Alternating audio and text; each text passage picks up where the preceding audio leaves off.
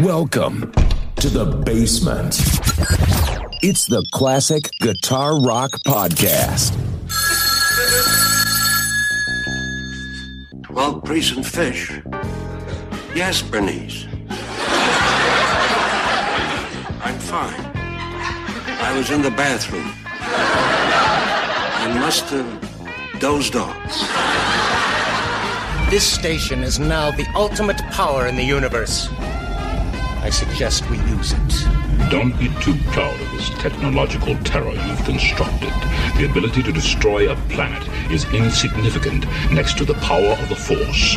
What's the name of the place? The name of the place is, Bob's Country Bunker. Here we are. Bob's Country Bunker? Atomic batteries to power. Turbines to speed. You're ready to move out. Before we start, I'd like to say something. There's no reason why you shouldn't have complete confidence in your chances to come out of this thing alive and in one piece. From coast to coast, from border to border, from one end to the other and all points in between, the Classic Guitar Rock Podcast is on. Yes! That's awesome!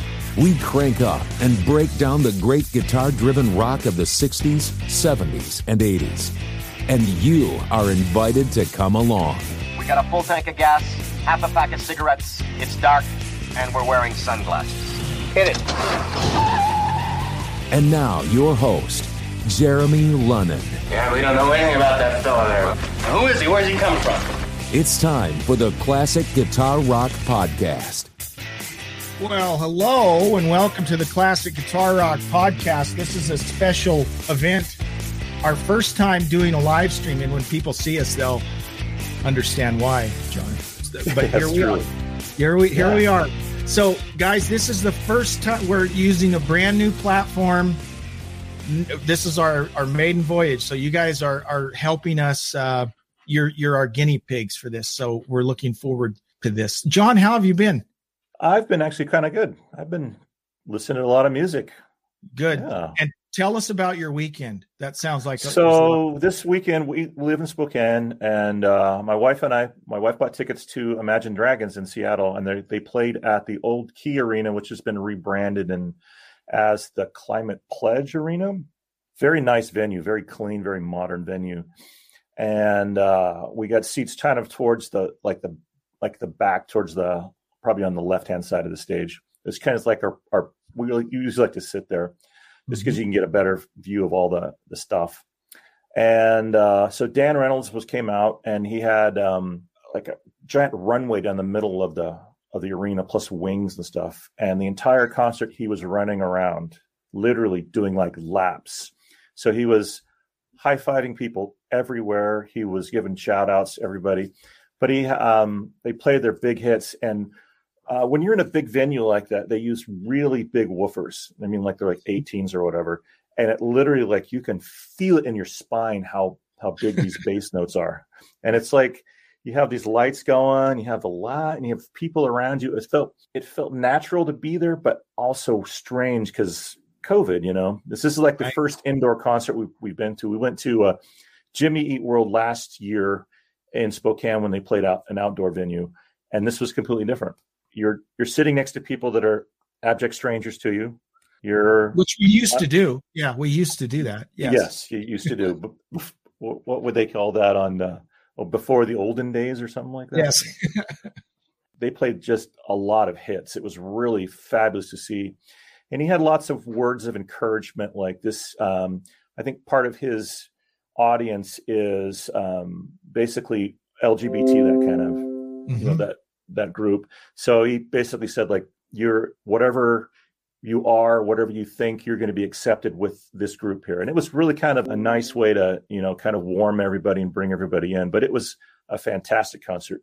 I would go see it again. They sold out once, and I think because they sold it so quickly, they did 2 days at that arena. So a couple things here. First of all, I have said this on our Twitter. If you're not one of the 8,400 plus Twitter followers of the Classic Guitar Rock Podcast, now's your chance. But I post this periodically. What's our handle though? What do you mean? It's Classic Guitar at Classic Guitar R1. There you go. I think that's it. So, or just look up Classic Guitar Rock and you'll find us somehow. But I post this periodically where I say, this is not a podcast about politics, we love you all. Wherever you are, whatever your thoughts are, we just love you all. And so I would echo that message of Imagine Dragons, and my kids love Imagine Dragons. I didn't realize how many Imagine Dragons songs I actually knew till I was listening to my son Adam play Imagine Dragons the other day. I know lots of those songs. And so here's my next question. For an old curmudgeon-y classic rock fart like myself, would I have enjoyed Imagine Dragons? I think anyone that listens to car radio or hear any music would enjoy it, just because it was done incredibly professionally. Mm-hmm. You got your money's worth in terms of a show. Sometimes you go to shows and you feel like you're not connected with the performers because you're far away. Or the big thing for me is when bands aren't playing live, they're playing to a track, a click track or whatever they're playing to. And you have this kind of disconnect, like you're watching something, but it's not reality. So I really enjoyed that with these guys because everything came live from there. It was awesome. They every song was just amazing. And it's one of those things where, like, sometimes you go to concerts and you go, they had really 2 good songs, but I'm going to go see them anyway because all my friends are going to go. Yeah. This was not like that. It's like every song you knew. It's kind of like almost like a church feeling for me a little bit when you go to a concert and you know the words and you're singing along and everyone else knows the words too. It's like it feels like a really a communion of abject strangers, which is it's kind of like when you go see Kiss, John. Yes, Kiss. So hey, comment Golden Rage of TV, John. Golden Rage of TV is a friend of mine from Twitter. I haven't even talked to John about this. Thanks for the comment. He says, "Love the podcast, guys. Looking forward to maybe joining you guys one of the days." This guy played with Ronnie Montrose. Whoa. And he has an incredible YouTube channel that's about the golden age of TV. So all the TV reruns that we grew up with, he talks about that. But then he does these awesome rock guitar covers of classic theme songs. And so we're going to have this guy on our podcast very soon. So thank you very much. Yeah. And then pleasure. We got another comment here. I want to post this up here. John, are you getting tickets to Greta Van Fleet? They're coming to the arena in September. I have Van Halen 1. Why would I need to go see them? Well, so here's the thing. I love Led Zeppelin, obviously. And so Greta Van Fleet gets a little heat because of that. But I like them. The first album is really good. The second album's really good. I enjoy it. And Zach, if John doesn't go, I'll probably go see Greta Van Fleet. Zach, are you going to buy me some tickets? You're going to score me some tickets, some stubs? He might. So what I know about Greta Van Fleet is they're super talented. And they're like 3 brothers that play. Mm-hmm. And one thing I read in a guitar magazine where sometimes guitar magazines get really heavy on the stuff, not necessarily the music, but the stuff. Like, what are they playing through? What instruments they're using? And these guys researched Led Zeppelin and bought all the same instrumentation they did. They bought the same basses. They bought the same drum sets, the same cymbals, the same drum heads, everything to sound like Led Zeppelin. Yeah. Are they a cover band? Are they inspired by them? Obviously, I'd like a good show. So if they put on a good show, I might go. Yeah, I think it's fun personally. And to me, they kind of remind me of the Black Crowes. And what I mean by that is the Black Crowes became so much about the fashion and the way they looked and the whole image thing that they kind of overshadowed the music. Their first couple albums were really good, but they got to where they just believe their own press a little too much. So I'm hoping that Greta Van Fleet doesn't go down the same road, but I do like what I've heard. The albums I've heard of theirs so far, they're fun. I like them. I think they sound great. I'd totally go see them. Okay. So John, let me let me kind of set the table here and talk about what we're going to do tonight. We're going to talk about a Judas Priest album. This is a polarizing Priest album. It's one of these albums that people seem to love it or hate it. We're going to talk about that, but we got a few important things that we want to get to first. And hang on, I'm going to share Zach's responding to you. Their new album is a good branch off of that Zeppelin cover band vein, and it's much more unique.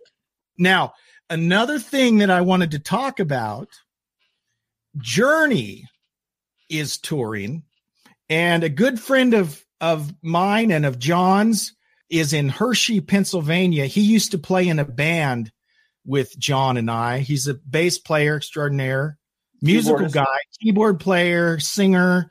He does it all. So we're bringing on stage on the Really Big Shoe. It's Dave Barnes. We're spanning the globe. Dave is here from Hershey, Pennsylvania.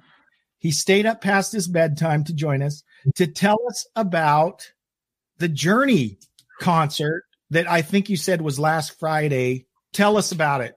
Well, so as you probably heard, Journey's back on the road again. They've taken a couple year hiatus, but they're back on the road. Here in Hershey, they paired up with Toto. Toto was the opening band. Depending on where they go, they're having different. I've seen a couple different bands be their opening band, but here they had Toto, which for me, I actually prefer the musicianship of Toto actually more than Journey. So for me, it was great. Yeah, Journey was solid, I think. Arnell's just this little powder keg of energy running around the stage, bouncing around, keeping the crowd entertained. He does a pretty good job. I think his vocals are solid for the most part. There's a couple spots that when you sing a set list of 20 songs, 19, 20 songs, which that's what they came with. Let me say it this way. I have a lot of respect for Arnell, but I have more respect now after seeing that concert for Steve Perry than I did prior, because it takes three guys on stage to pull off what Steve Perry could do all by himself. And every single one of them is so incredibly talented, but Journey was very, very solid. Here's the thing about Journey that, and I get this, it's not just Journey, but it's with lots of bands, right? Where you get a lot of people who say, well, if Steve Perry's not there, it's just not Journey, or take your pick. People say it's not all the original members. It's not, I saw Journey on Frontiers. So what was that? 83. I saw Journey on the Frontiers tour. I saw them in 2016 with Arnell. Mm-hmm. And I'm not saying that Arnell's better than Steve Perry, but I will say I enjoyed the show better in 2016 than I did in 1983. I'll just throw that out there. I saw him in 86 when they went to Boise, Idaho with the Outfield. Yes, I saw that too in Salt Lake City. That was an amazing show, and I would go just the inverse. I would say Steve Perry. I was more impressed with Steve Perry on that tour than I was. Now, again, I'm not taking anything away from Arnell. I think he did a solid job. He did have to take a break, and luckily for them, they've got Dean Castronova that carried one of the songs. He's the drummer right now that has taken over.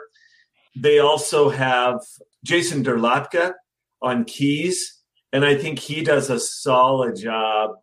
They're giving him in here in Hershey. He had one song, but I've seen, depending on where they're hitting, he gets 2-3 songs per set. So I think they might be using those guys to be able to give Arnell a little bit of a break, because it's a lot of work. It's a lot of work. And one thing about Arnell, in fact, in the documentary about Arnell, you got to go find it. I can't remember what it's called, but there's a whole documentary about how Neil found him and the whole story. Physically, Arnell's way more active, runs around a lot more and stuff. Yes, and that contributes to, that probably makes it a little tougher for him to hang in there. Andy says, he's referring to Toto here, that it's basically Luke's band now. Totally. Steve Lukather completely drives the band. And you know what? I was going to say the same thing about Journey. It's really become Neil's band now. And to the point, and I love Neil, don't get me wrong. Neil and Jonathan, it's their band, right? But Neil, and I'm a guitar player. I love guitar playing. I love guitar solos, but I almost kind of felt sorry for the other guys because I'm like, wow, Neil's playing another 5-minute guitar solo. You know, I will tell you, I have never heard so many Journey songs with a 5-minute solo in the middle. Oh yeah, he just stretches them all out. He jumps and he does a great job. He does a great job. I don't think he's lost anything at all. He loves to shred. He loves to show it. He's right up front. And any chance he gets, he just has them play and just keep looping while he's shredding. So yeah, I think that part of it. And John, I heard you talking a little bit about how loud it was. You could feel it. Toto was very good. But once Journey came out, it was so loud. Yeah, you felt all the songs. You're rumbling the whole night. And I got home, went to bed, and my ears are still ringing. Trying to go to sleep. What's that noise? It's my ears ringing. Yeah, they're just very loud. I just wanted to read Pat's comment. He says the pre-Perry Journey. So he saw the pre-Perry Journey in a small auditorium. I talked about this a few episodes ago. Guys, go back and listen to the pre-Perry stuff. It was, Neil, it was Ross, I think Ainsley Dunbar on drums, and Greg Raleigh sang and played keys. It's progressive rock, and it's absolutely phenomenal, but it's like a completely different band than when, Steve came in, it became a different band, but the old stuff is excellent. That's a great point. Go ahead, John. I interrupted you, sir. So when I was a kid, my parents lived in Texas, and my parents took us down to Galveston. And basically, when I was 7 years old, my parents let me just wander the beach for hours. Must have been like 6 hours. But you had this feeling like when you're sitting in the restaurant that you're still being pummeled by these waves, or just and when you're in a concert where these big amps are driving these big speakers, you get this feeling of like you when you leave the concert, you feel like there's like waves of pressure still like resonating within you. It's kind of cool. Yeah. So, and this is not an exaggeration. I saw the ill-fated Van Halen reunion tour in 2004. With Sammy came back. They came back and they did the one tour. This was the last tour that had Sammy and so this Mike. Was after Gary Cherone, right? Oh yeah, this was after Cherone. They came back together for 2004. They did this terrible tour where Eddie was falling apart and was in the height of his alcoholism, and it was bad. And I'm not exaggerating. It was so loud, it made me want to poop my pants. I mean, seriously, it like shook my insides. I'm serious. And it was so loud, I couldn't hear it. Yeah. So loud that it was just this massive wall of noise that you could not decipher notes. And it was bad. It was bad, which was really sad because I'd seen them twice before and it was awesome. But I will say Journey wasn't that loud. They were, I think they were just that right on that edge of being there. Let me say this though, a little plug about Toto. Yes, Steve Lukather's there and he's still pretty good. I would say Steve has lost a little bit in the vocal on his vocals. He's getting up there a little bit. His vocals are still solid, but it's when Joe Williams sings, you almost can't tell a difference between the recordings back in the 80s and today. Yeah. His vocals are still that strong. Yeah, he covers the Bobby Kimball, Rosanna and all of that stuff. Yes. He does a really good job on that. He does. And their rhythm section that they put together behind them is just first rate. These guys are solid. They're tight.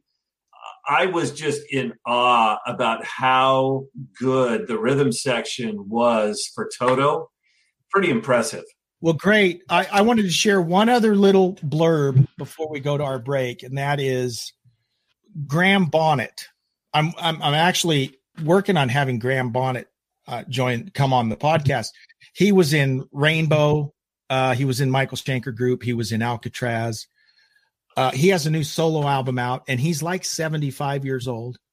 but the guy can still sing like crazy. And I saw just today his single, the Graham Bonnet Band. He left Alcatraz and now he's got his Graham Bonnet Band, and they released a single single today. And I saw it and it's really good. And so I'm just throwing that out there. Watch for the Graham Bonnet Band album that will be coming out. We'll be talking more about it as we come up.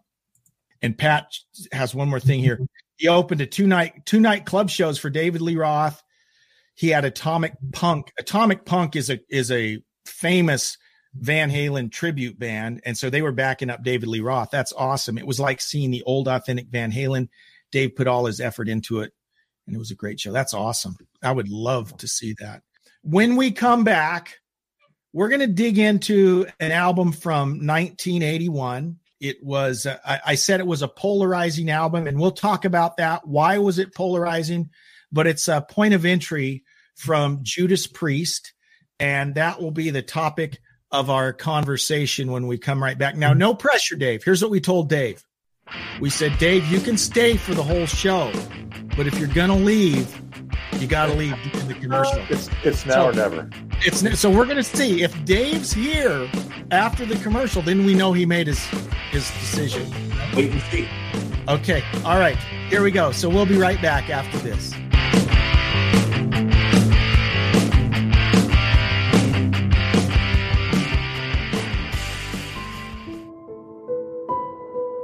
The basement can be a lonely place. Hello? Hello? Is anyone in here? Yet, at the Classic Guitar Rock podcast, the basement is all that Jeremy and John have. Their wives don't want them geeking out on classic rock in the living room. Can you blame them? But you can help. For as little as $3 a month, you can become a supporter on Patreon. Join today and end the cycle. Visit patreon.com/classic guitar rock. They'll still be in the basement, but at least it's not your basement. Hello? Is anyone in here?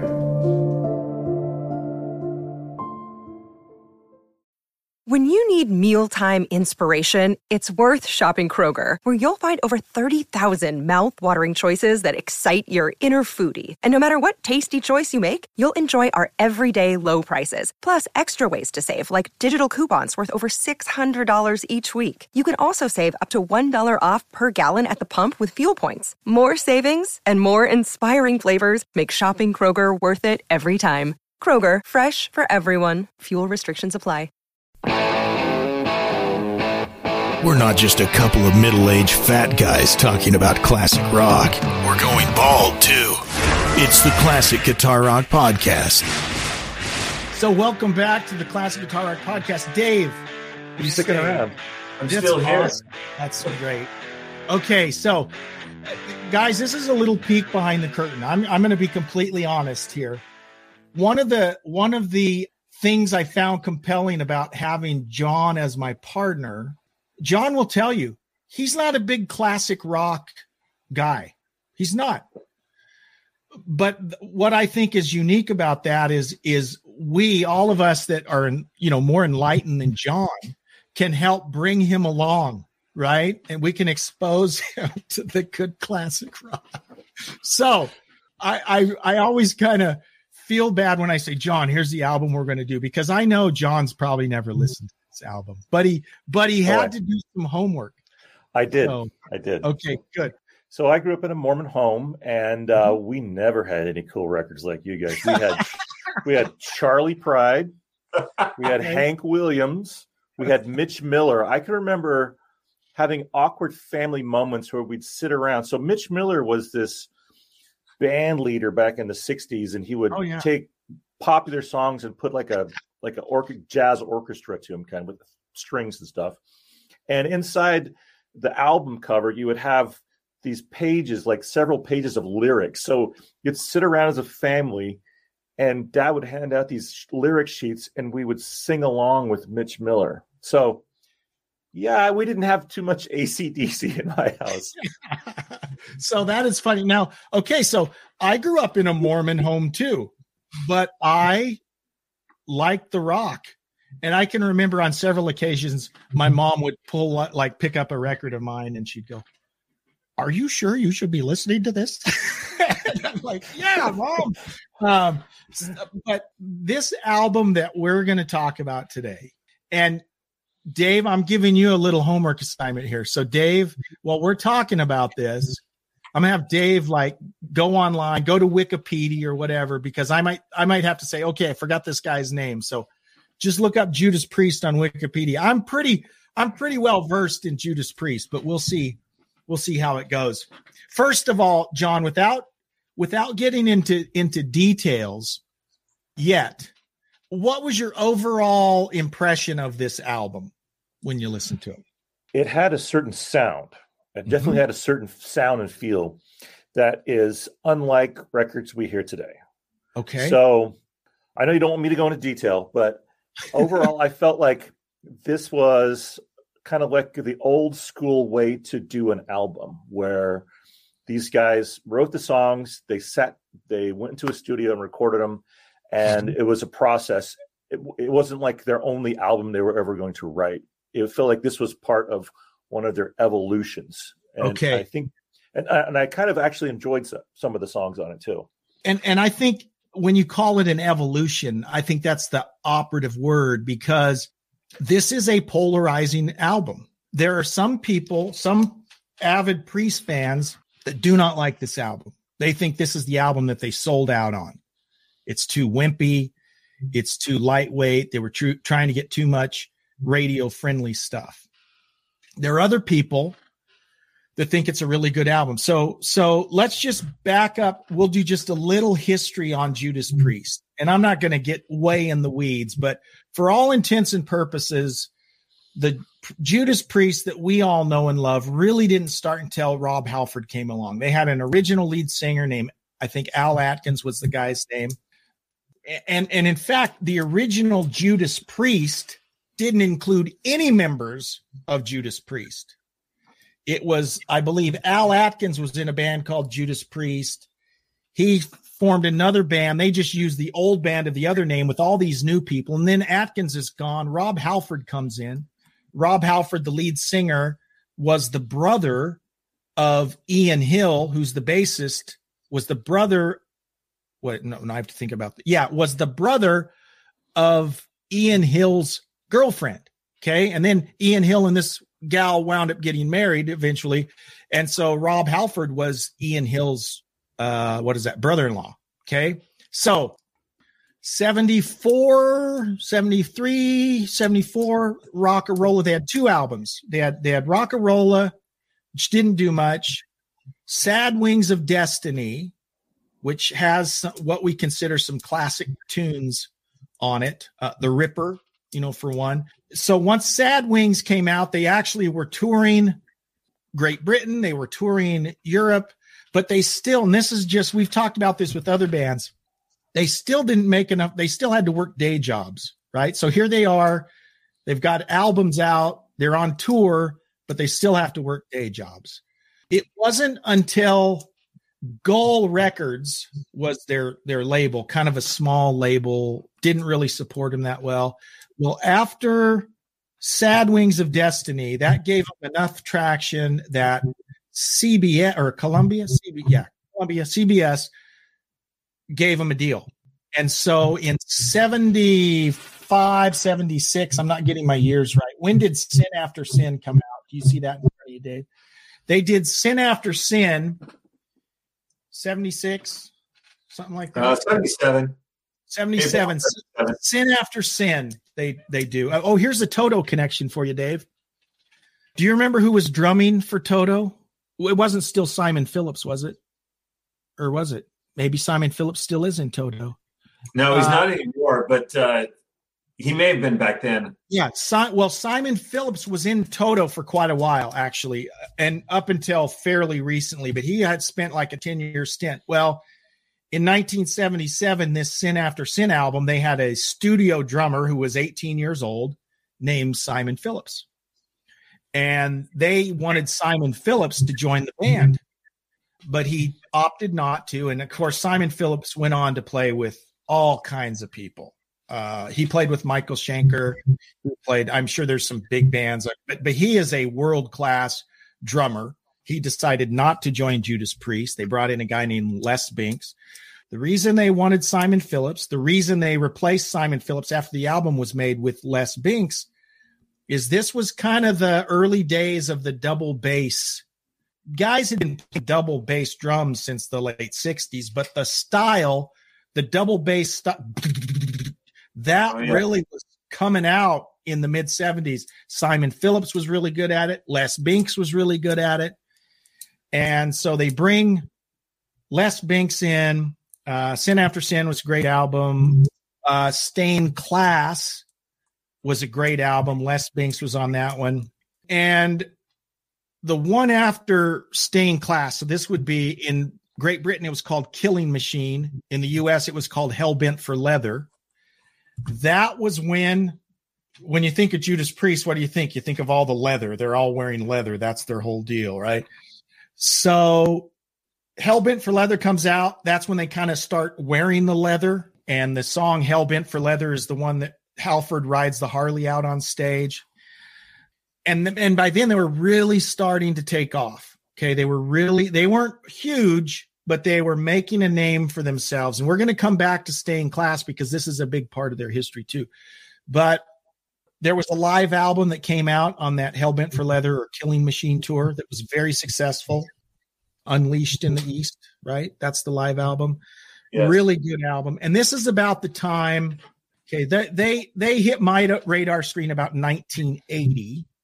For a lot of folks, that's when they heard of Judas Priest because that's when British Steel came out. Okay, and that's what I was getting to. British Steel was really the album that made them an international. I mean, they were playing internationally, but they became a renowned band with British Steel. Breaking the Law, Living After Midnight, Metal Gods. It's a great album. It's just a really good album. It was metal, but it had it was catchy, right? It was catchy. And, they didn't play 12-minute songs. They were all kind of short. They were all kind of up tempo, hooky, but still heavy. And it was really good. So British Steel was a massive album for them. This is Judas Priest, according to Jeremy. I think of classic Priest as the beginning up through British Steel. Okay, that's the classic Judas Priest period. And then I think what I call modern Priest, when they kind of got into a more, I don't know if you want to call it speed metal, they just got heavier and faster. To me, the modern Priest era starts with Screaming for Vengeance, which was 82. So we've got classic Priest up through 80. We've got modern Priest that starts in 82 and continues on. And then we got this one weird little album in 1981, which is the one we're going to talk about. And like I said, some people love it. Some people hate it. And I'm going to say right now, I love it. Well, spoiler, I'll fire all my ammo right here. My favorite Priest album is British Steel. My second favorite is Point of Entry. And people want to fight me in the parking lot when I say that because they'll say, no, there's no way you like Point of Entry better than Screaming for Vengeance or Stained Class. I do. And a lot of it, John, is what you said. It's the evolution thing. It's not a super heavy album. It's not. And it's got a different, I think it holds up way better than Screaming for Vengeance. I think sonically it sounds better than Screaming for Vengeance. Screaming for Vengeance, you hear the guitars are really, really processed. There's all kinds of cheese on their signal. And that was the case for Defenders of the Faith. Here's where I really piss people off. I don't like any Priest after Defenders. Sorry. I don't like Turbo. I don't like Ram It Down. I don't like Painkiller. Sorry. I loved them. I loved them up through Defenders. And then to me, it went downhill. I think we should cover Ram It Down. I think that would be a good one for the family. Oh, man. Well, you know what? I'm willing to do it. I'll listen to it, but I have to share Pat's comment here. Priest confused the heck out of everyone. You can star them comments, by the way, Jeremy. I use that to be. Okay, so here's the thing, though. Sorry, I'm excited about this album, John. I'm not even letting you talk. It's okay. You have a personal connection with this album. I do. I heard it about 3 times. Yeah. So you tell me what you think about it. I knew nothing about Judas Priest as a kid growing up. And so we, in like 1983, we moved to central Utah. And I was a fish out of water there. It was all these kids were all super Mormon kids. And it was very, very interesting. And that was the first time I noticed these kids walking around with these black leather wristbands that had studs on them. And kids were walking around with gloves that had like spikes on them. And they had belts that had all these studs on them. Like, that doesn't seem like the traditional central Utah, Western wear, what's going on here. You either like country music or you like metal. There was nothing in between. Right. So these kids were always talking about British Steel. And I remember going to so Mormonism has youth dances a lot. And they had like smaller ward ones and they had bigger stake ones. I remember going to stake dances and dancing to Judas Priest. Nice. At stake dances in central Utah. So I'm more from this pop background, and you go to something where you're dancing like you're 13 years old, whatever, and they start blaring ram it down. It was very, very, it was an interesting juxtaposition. But on this album, I noticed that the little reading I did, basically what they had done is they had made enough money off their previous 7 albums so they could kind of massage the recording a little bit. So they decided to ship all of their gear to Ibiza in Spain, which is kind of like a party central now. I don't know what it was back, 35 years ago. But they had enough money to ship all their amps all the way, to Spain, and they plugged them into a studio there, and they wanted to get that specific live sound. So if you were to compare this with a really heavily studio processed album, I think you'd be disappointed because it has that essence of liveness to it. So if you listen to Rob Halford's vocals, and if you have a modern hearing like most of us do with auto-tune, his performance would definitely be auto-tuned. There's parts where he's flat and where he's sharp, but it's all very emotive when he's getting there, So you understand that this is a performance. This isn't really like, they came down to Ibiza to party maybe, bring their own amps because they were baller enough to do it. And they decided to make an album for themselves. So also at the time, there was these holes in music. So you had the singer-songwriters of the 70s. Those are kind of gone. You had disco that came out, and that was everything. Disco would get middle-aged white people out to dance clubs on a Friday night. And bands that were capitalizing on that, like Kiss. Right. So, sorry. Oh, yeah. So, and then you had Eliminator from ZZ Top. That's a disco record, friends. That is not a gritty Texas blues. No.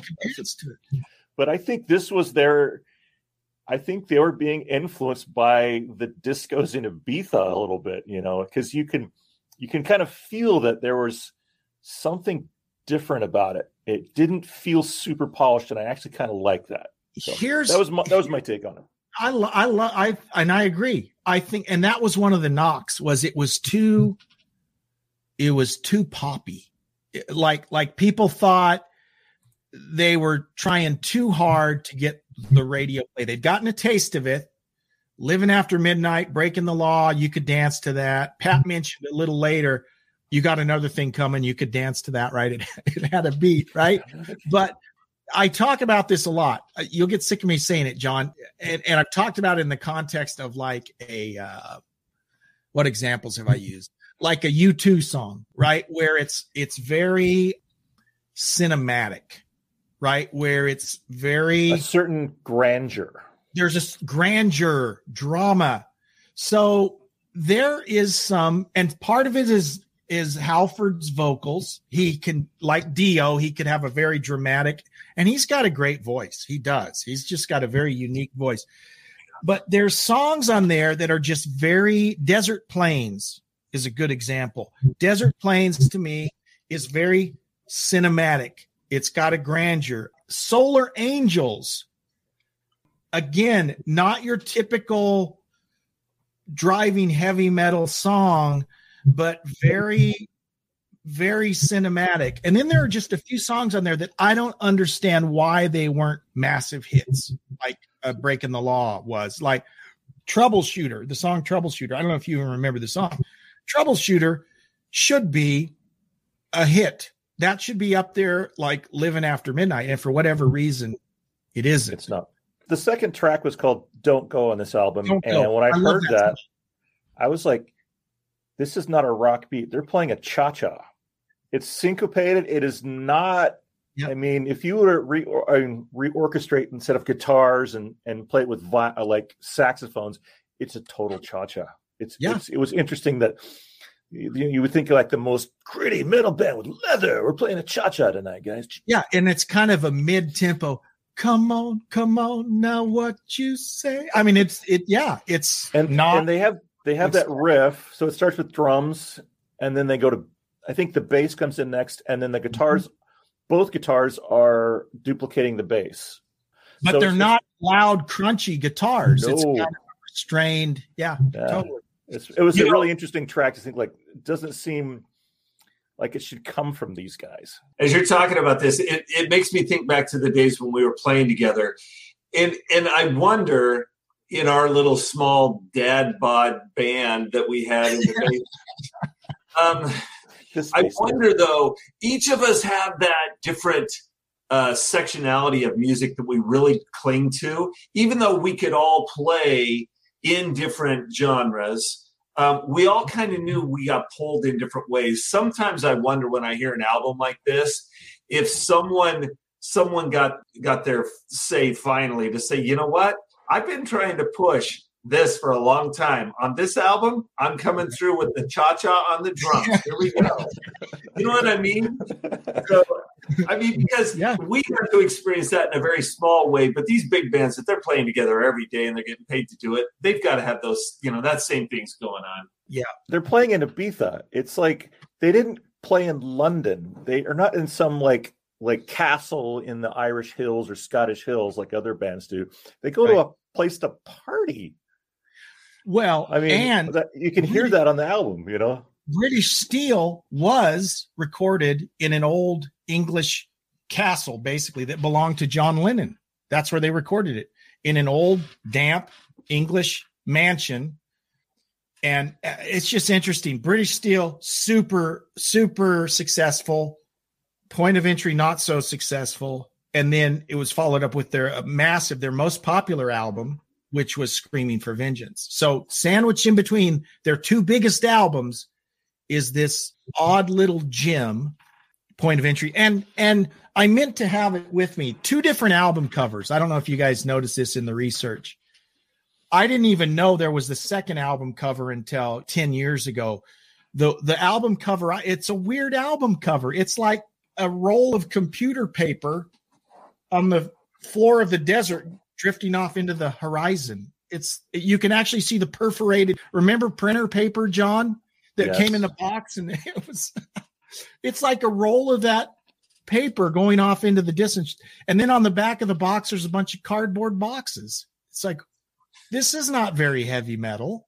We just went from an album that has a razor blade and it's black, and the one before that was called Killing Machine. And there's this guy with sunglasses with reflections of blood in the glasses. And then all of a sudden we got computer paper rolling across the desert. No wonder people thought it was weird, because it is. It's weird. I want to bring up the topic of selling out. I think, Dave, you could totally join us in on this. So, yeah. No, I'm not saying you've sold out yet. You may. I don't know. But there's this thing is like, if a band isn't well known, they have credibility. Once they become well known, they have no longer credibility. Totally. And it goes for rap and other artists too, or other genres too. But what do you think about I've seen these guys that have sold out, and they're living in mansions, and they're 70 years old, and they've been living in a mansion for 35 years. And they've got nice cars, and they never have to worry about a meal, and they can do whatever they want. I would kind of really enjoy selling out if I could do that. Me too. And I think any band would. Yes. Dave? What's your take, Dave? I don't know that I would turn that down. Now, I'm just the personality type that I'd always have something I'm working on, but I wouldn't mind working on it in the basement of a mansion versus my wife's crafting room. To your point, John, that's exactly right. Bands are cool until they get successful. And once they get successful, a lot of their fan base turns on them. Right. And I don't know, true to their roots. They're exactly. And it's like, well, absolutely. This is the album we've wanted to make. Right. So that's always been funny. And Pat calls it the curse of the power ballad. And that is true. But don't you see that not just in music in any way? I think people get in any way they can, and they get hooked maybe with a label or a manager that is going to promote a certain thing and push them in a certain direction to get them to that fame. And then once they get there, they say, you know what, I like being famous, but this isn't what I want to do. I want to move more stylistically into an area that I like. And so I think you see that a lot. Not to throw, a perfect pop example of that is like a Taylor Swift. She comes in on the country swing there and gets in, and then all of a sudden look where she's at. So I think you see that a lot in music. One thing I wanted to, even though it's not really related to this album, there are a couple historic things about Priest that are really fascinating that I think a lot of people aren't aware of. The first thing is the movie Rockstar. Wasn't that Danny Wahlberg? Mark Wahlberg, wasn't it? Or Mark Wahlberg. Marky Mark, yeah. Rockstar with Jennifer Aniston. Yes, that's the one. That was originally about Tim Ripper Owens, the guy that replaced Rob Halford. Rob Halford left Priest in like the early 90s, and they found Ripper Owens playing in a Judas Priest tribute band in Indianapolis or someplace. And they brought him in. And so now all of a sudden he's the lead singer of his favorite band. That was the whole premise of the movie. And the original movie was going to be Tim Ripper Owens' story. But somewhere along the line, there was a clash between Judas Priest and their label and the movie studio to where Judas Priest pulled out. They were no longer involved. And so then they just had to make it a generic movie about a guy that kind of followed the same story. But the original movie was going to be about Ripper Owens taking over Halford's role. David says Rob Halford is or was the Frank Sinatra of heavy metal. We're talking vocal control, and Halford's control and range is out of this world. I agree 100%. And you don't hear it on the hits, but you go into some of these back catalog songs where he's singing very mellow part. It's totally Frank Sinatra. Totally. Yeah.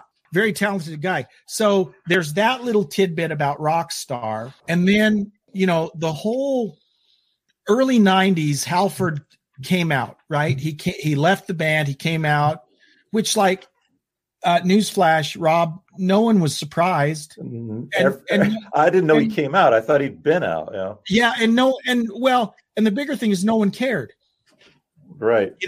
And that just shows what it was like when he was growing up, when obviously that was something that you kept private, but I don't think his legacy has suffered at all, but he started a band called Fight. Now this is a interesting little tidbit. There was his guitarist in the band Fight was a guy named Russ Parrish.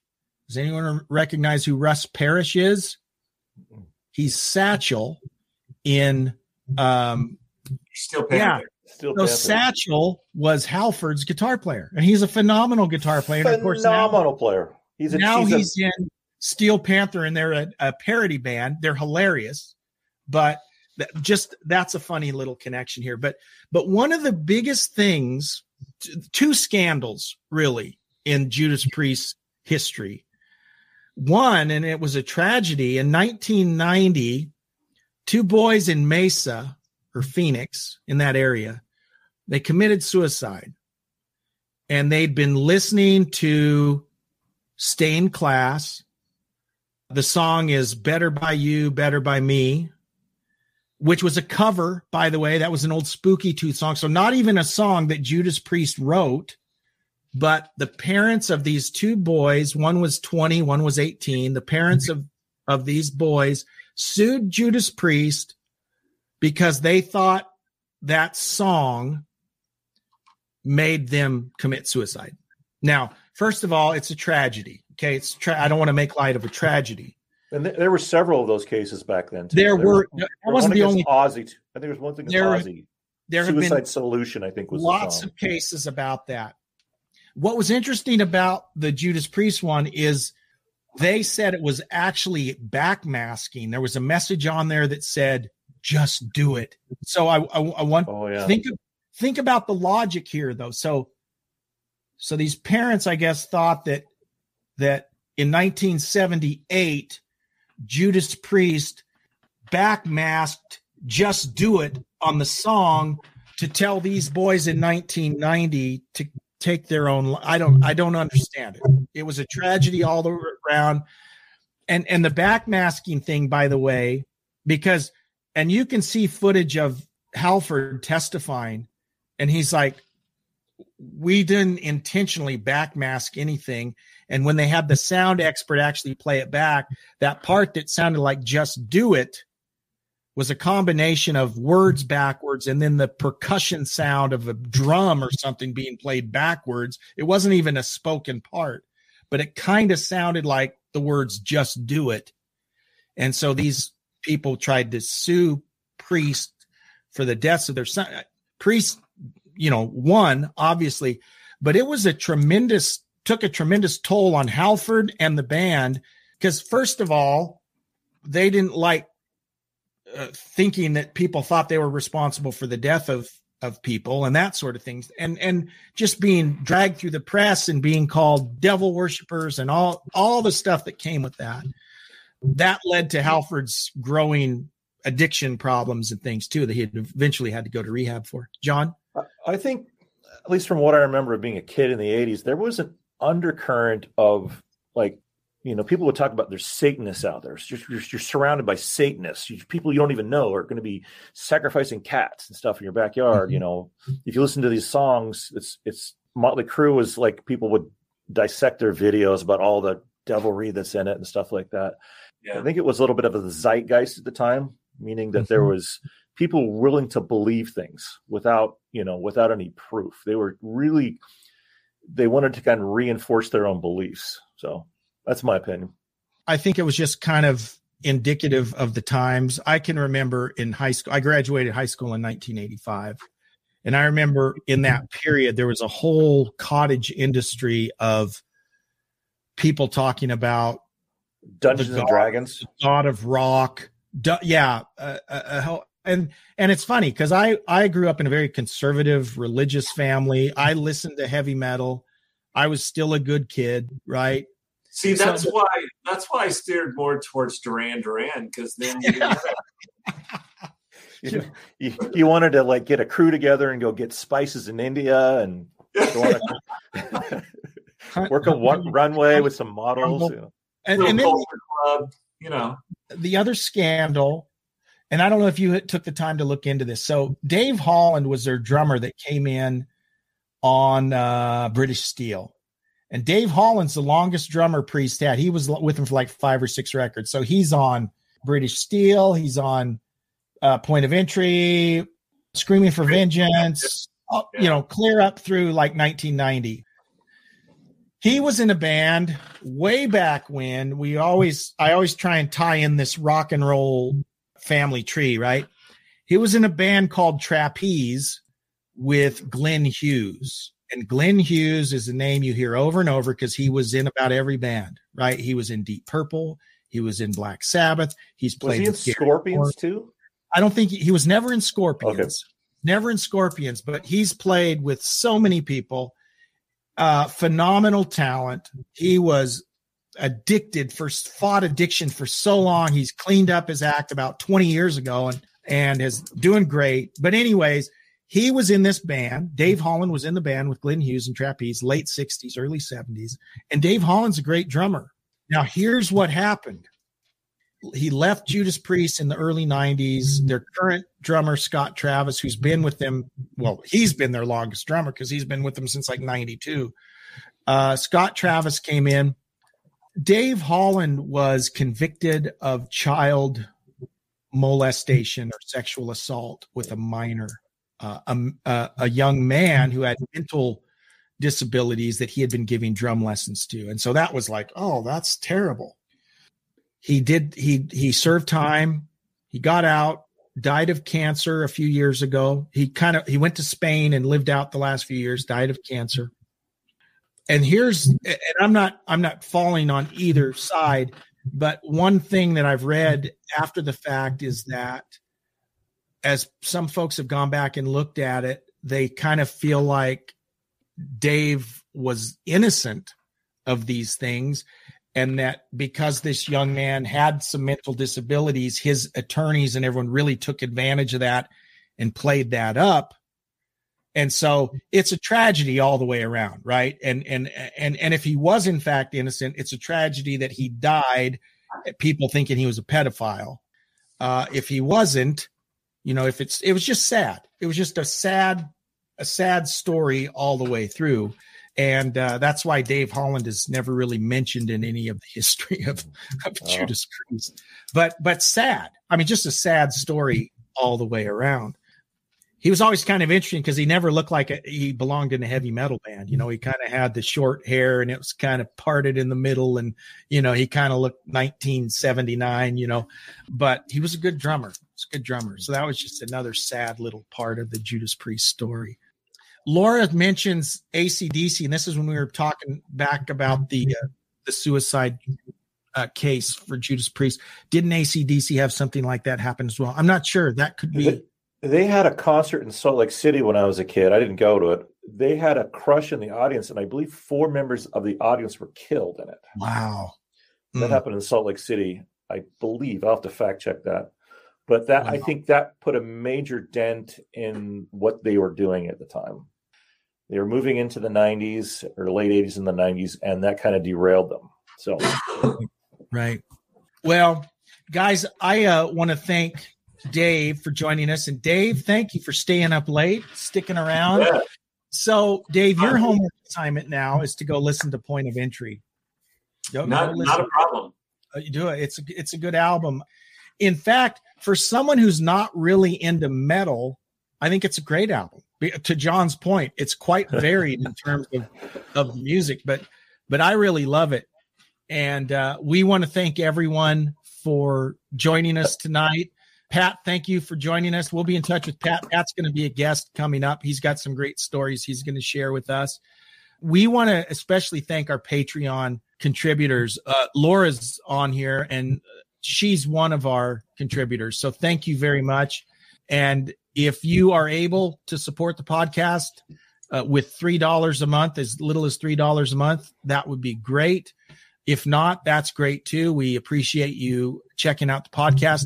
This is new for us doing it streaming, so we'll see if this is something we want to. I had fun doing it. So if you have any comments, please go to our website and fill out one of those forms and let us know what you think of what we're doing.